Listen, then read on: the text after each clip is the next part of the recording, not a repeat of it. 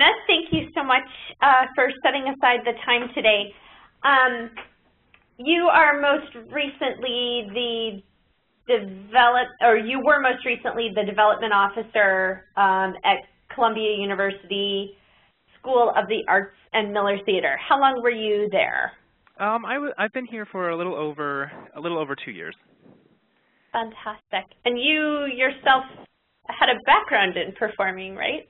Yeah, I was a trained classical singer, and I sang professionally from about age 17 to almost 25 or 26. Had to have surgery on my vocal cords, and so then I switched to the administrative side, did booking work for a while, and then got into development, sort of just through freelance grant writing at first, and then more formally with some positions prior to Miller and Columbia. What voice part were you? Oh, I was lyric tenor. So a lot of Mozart, a lot of Handel, a lot of Rossini. That's wonderful. Did you ever sing at the theater that you then worked at? No, actually, I didn't. That would have been funny, though, although I have a lot of colleagues who did. So I was aware of the work that Miller Theater did, just from being in New York, of course, and then also from colleagues who sang here, particularly with the contemporary music series. And Miller is, from what I understand, the sort of contemporary composition is one of the foci. Yeah, I mean, if you were to think of it in three major pillars, there is early music, jazz, and contemporary. Okay. And not that old, right? No, It's like the late 80s?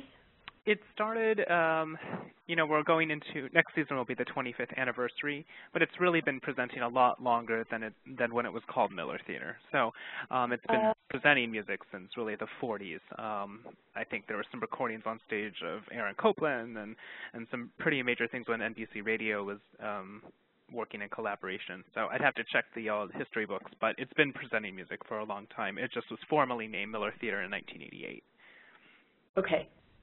So there's, from New York theater goers, there's a memory of it before the late 80s. Oh, yeah. I work with some prospects and donors who knew it well before it was called Miller Theater, and some of them actually sometimes call it historical names by accident. So. Sure. But, I mean, that's great, actually, for donors, that there's, like, a longer memory and relationship and everything like that. Oh, yeah, definitely. And New York is a fairly competitive venue scene. Certainly, I mean, I'm sure even on the far upper side where you are. So when talking to donors, when talking to potential audience members, what sort of differentiates Miller from other venues, other music and performance locales? Well, I can't speak on behalf of the executive director or, the institution as a whole, but certainly from an outside perspective of just knowing Miller well before I even came to work here and at the School of the Arts at Columbia, even though I think it's strong in presenting all three of those pillars that we talked about, it gets the most notoriety, I think, for the Composer Portrait Series, which highlights a contemporary composer and most of the time has them interviewed on stage at intermission, which is a model that's being copied by some other presenters in the city. I think it's also very, very good in all of the series on catching people on the rise up to their fame. So, for example, Kaya Sariaho was produced and presented here a couple years before Carnegie Hall decided to pick her up as their artist in residence. Another example would be New York Polyphony. We caught them right before they were signed on by major management and started touring the world. So I think there is that legacy also of from a curatorial perspective, picking people up on the cusp of a major career.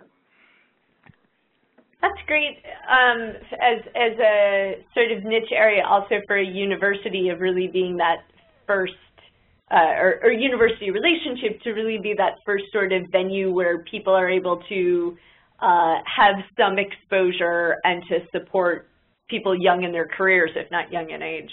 Yeah, and there's a, since it's tied to such a great research university and place of learning, I think it only is fitting that the kind of work that's presented too is it can be highly intellectual, but not in the pejorative sense. Sure, sure. And how, I was reading that you seat about 700 in the theater on any given night, and that's, what, like maybe 3 times the size of a movie theater? Yeah, it's about 688 when you take in all the seats. And it was initially built as a lecture hall. So, yeah, so acoustically, I think it works very, very well for certain kinds of music and others that we've made it work. So it certainly wasn't built with the idea of being a concert hall, but we make it work in all the situations that we have to. And it's really great for dance, although we don't present a lot of it, but we have in the past. So great. And how did you get into, or rather, doing development work? Were you overseeing all aspects of development? Were you one amongst many? What sort of team were you on? What size development staff? Specifically at Miller, or just in general in life? How did I get into development? Specifically at Miller. Oh, at Miller. Well, I was hired as the development officer, and like a lot of campus presenting models, the development staff is shared between the University Arts Department and the theater. So Miller Theater is under the umbrella of the School of the Arts, even though it's, it has its own, programming and mission that is separate from, the university. But as far as the actual structure of it, the board is still part of the university, et cetera. So I was hired as the development officer to manage the annual fund for both the School of the Arts and for Miller Theater, and also to manage a portfolio of about 100 prospects who could make leadership annual fund gifts and potentially major gifts.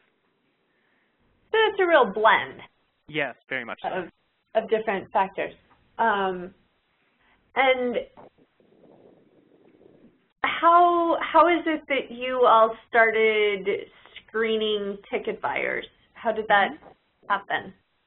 Well, one of your former colleagues, Brian Chapman, had been hired on by the university as a whole to work, to take a really hard look at the university's data system. Of course, and Miller Theater is part of that. So he also then spoke to sort of the department heads of the different units of Columbia to give us a brief introduction on how to look at the data, what it all means, how to analyze it. And when we spoke to Brian, he had offered, or he told us about other theaters that were using it in ways that we hadn't thought to use it, which was one of them was ticket screening, and offered us 1 year of sort of free use just to see if we thought it would be useful and to see if we wanted to continue it. And so that's when we started sort of dabbling in it, and then it just took off from there. And what sort of realistically, what frequency did that mean? Were you okay, take us back. So the first, sure. You started doing it probably with a batch, there was a lump sum, but then somehow you were trying to sort of do it in real time or something like that. Yeah, so the rhythm that we kind of fell into, it was hard, and we still talk about how to maximize it, because of course, Miller Theater, even though it's part of a big university, it has its own budget, and it can't exceed it. So we didn't want to just screen every name that was ever going to buy a ticket. So we fell into the rhythm of looking at the ticket data about a week before the performance, knowing that there's a lot of single ticket buyers out there who want to get it maybe just 48 hours in advance. But we had to put the line somewhere so that we had time to do the screening, and then also to map it back to any data that we had in-house, and then make a plan for certain individuals. So a week is where we found the sweet spot. Any less than that, and it can feel rushed. Any more than that, and we started losing a lot of people, because not everybody likes to buy subscriptions. And, that model is, most people are buying single tickets. Right.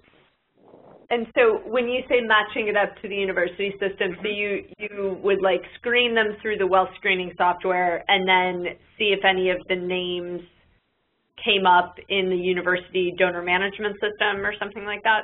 Yeah, and so one thing, the way it works is on any given concert, let's say there's 400 ticket buyers. We'll do the screen, and then, or I'll do the screening, and then I'll see who the top maybe 25 are as far as just raw capacity, not any or anything. Then I'll go and check into the university's data system, which you can imagine is really large and quite extensive, and try to find maybe of those 25, which 5 have linkage to the university and the theater, which is not always the case, because a lot of these people are just interested in Miller Theater as a standalone institution, even though it's part of the university. Of course, the sweet spot is finding someone who has ties to both, or has historically been, a consistent giver to Miller Theater.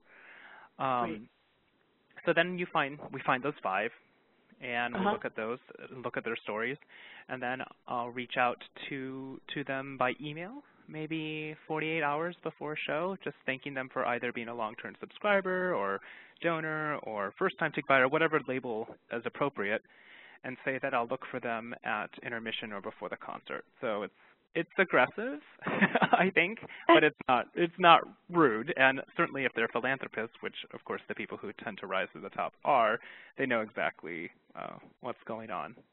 So then I will get their seat numbers from the ticket office, and before the concert or at intermission, introduce myself. And is it just a matter of introduction at that first point? Yes. Okay. It's usually a hello. I wanted to thank you in person, for being part of the Miller family for so long. And that's it. And then that gives me an opportunity then to follow up at 48 hours later saying, how did you like the concert? Love to get your thoughts on it. Can we go to coffee? And then that's how it starts.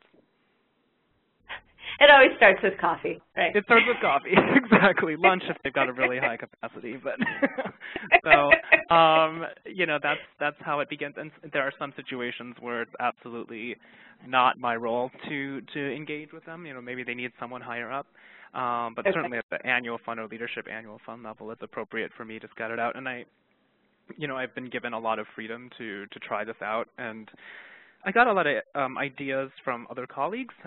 My job prior to Miller Theater and Columbia was at Opera America, which is a service organization for the majority of opera companies in North America. So I would have, 130 different models I could look at. So I remember reaching out to certain people who I thought had pretty unique ideas and seeing how we can integrate this system, because of course the seat visit model is not very new, but I think using data like this is somewhat new. Yeah. Did any of the initial introductions and coffees result in new good relationships, or did most of them sort of end at coffee? No, they are mostly all really great relationships, and I actually made a list because I wanted to make sure I could think about some of them when I talk to you. One of them is now at the stage of they're working with their advisors on a major gift because we have an anniversary next year. So this is someone who's now been cultivated for about a year and a half or 2 years. They're considering, a $25,000 gift. Though I'm not sure exactly what they're going to do, but it'll be probably around that level. We have some others who came up very high, and after a little bit more research, we realized they were really great planned giving prospects. So they have planned giving proposals on their tables. We have some that we met who are just very gregarious in the hall, and so they've been put on committees. And others are just, That's so smart. Yeah, some of them were just a handshake in the hall, and they maybe bumped up their annual fund a little bit. So, I mean, there's really a range of where the relationships went. I can honestly say no one was freaked out or put off by me showing up. That's great. I think, of course, that is a major fear, and rightfully so, and everyone's audience is going to be a little bit different. But either I've just locked out or the people I've met have been very friendly and not minded that or I you're stalking before and during the concert. Or you're wonderful. And well, they you know just what? start I'll to take that. You put that in the interview. Yep. You keep that part. Before you figured out that, like, sending the email 48 hours before and finding their seat number and scouting them out at intermission was, like, the good rhythm, what were some of the things that didn't quite work that you tried in the first couple months?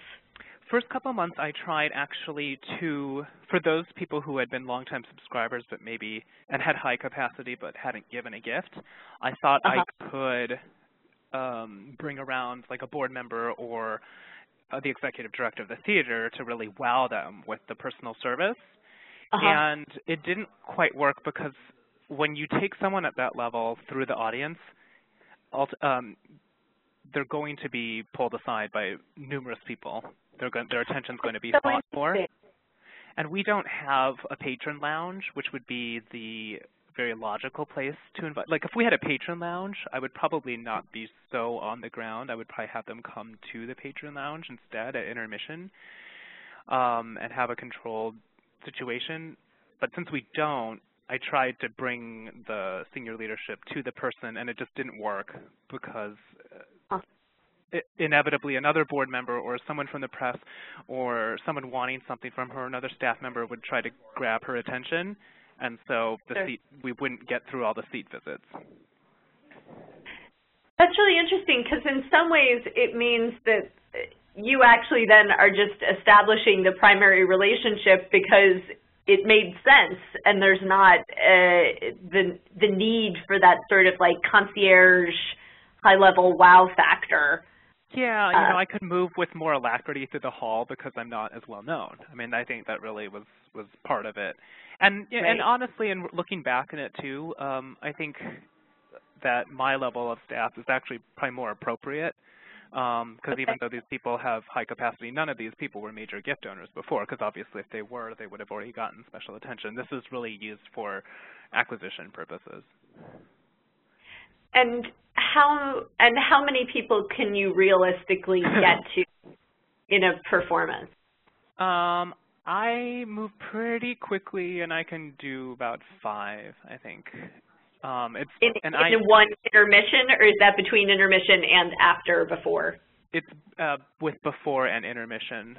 Our seats are very, we're roomy for a New York theater. So that has been, I have room to kind of, wiggle through the aisle. However, when we're off-site, I generally just don't try because some of the venues we use we pick for acoustic reasons, but the seats are really so close together, or they're dark, or they're churches, and I can't see. So there's some real logistics you just sort of figure out while you're doing it. But when we're in our home hall, I can move pretty quickly. Yeah, and I would think also with the churches or something like that, you could Google image someone and try to find a picture, but really picking them out of a pew line would be really hard compared to just having a specific seat number. Yeah, well, one trick I use is, let's say it's, John Smith is the prospect, and he's bought 3 tickets, and I get to the group of seats, and there's 3 men sitting there. Of course, I don't know who the person is, so I usually just say, "Hi, John, I'm Jonah," and whoever looks at me is John. So that's how I can smoke them out of a group. Because, yeah, exactly. I mean, I've done that before and had it backfire where he gave the tickets away to a group of friends. And never wrote me back when I said I was going to be coming to visit. So that was embarrassing. But I just said, well, please tell John, I came by, as I said it would, and they thought it was funny. But that's how I usually pick it out. Because, of course, I've never seen any of these people before. Or, I don't know who these people are. So right. You have to figure out which one they are by just calling out their name. It usually works. Yeah, and certainly, any images that you find publicly can be misleading. So having some way that you wait until they look up, that's brilliant. Yeah, or say like Mr. Johnson. I'm Jonah. I'm the guy who emailed you. So. Right. Did you find by and large that when somebody had a given capacity through the well screening, and they were in the university system or not, that they were a decent sort of wealth prospect, yeah. Yeah, and one thing that Brian really instilled in us is he talked a lot about GG&A, and this is to GG&A's credit, is that you're conservative in your estimates, especially at the exact and near level of screening. Sometimes I'll dig into the possibles as well, but at the exact and near level, I've not had any misfires. And you're really just doing an initial overall screening. You're not necessarily getting deep down profiles on the top 20. Well, obviously a place like Columbia is going to be sitting on a lot of data, and occasionally there'll be somebody who has had a dossier or something put together in the past that wasn't, that wasn't explored. So that's great to go in with all that. But it can be as small as a 2-minute interaction. So I'm not going to really dig too deep. It's nice to know that about them. But I don't delve into it. The qualification doesn't really come until later. Right, as you develop the relationship and everything. Exactly. And how long have you been doing the screening now of ticket buyers regularly? About 2 years. Yeah. Almost right when I started. Yeah. Okay. Well, this is fabulous. Thank you so much for sharing your time today. This was wonderful. And we wish you all sorts of success in your next adventures and thank you. wonderful contributions to arts development.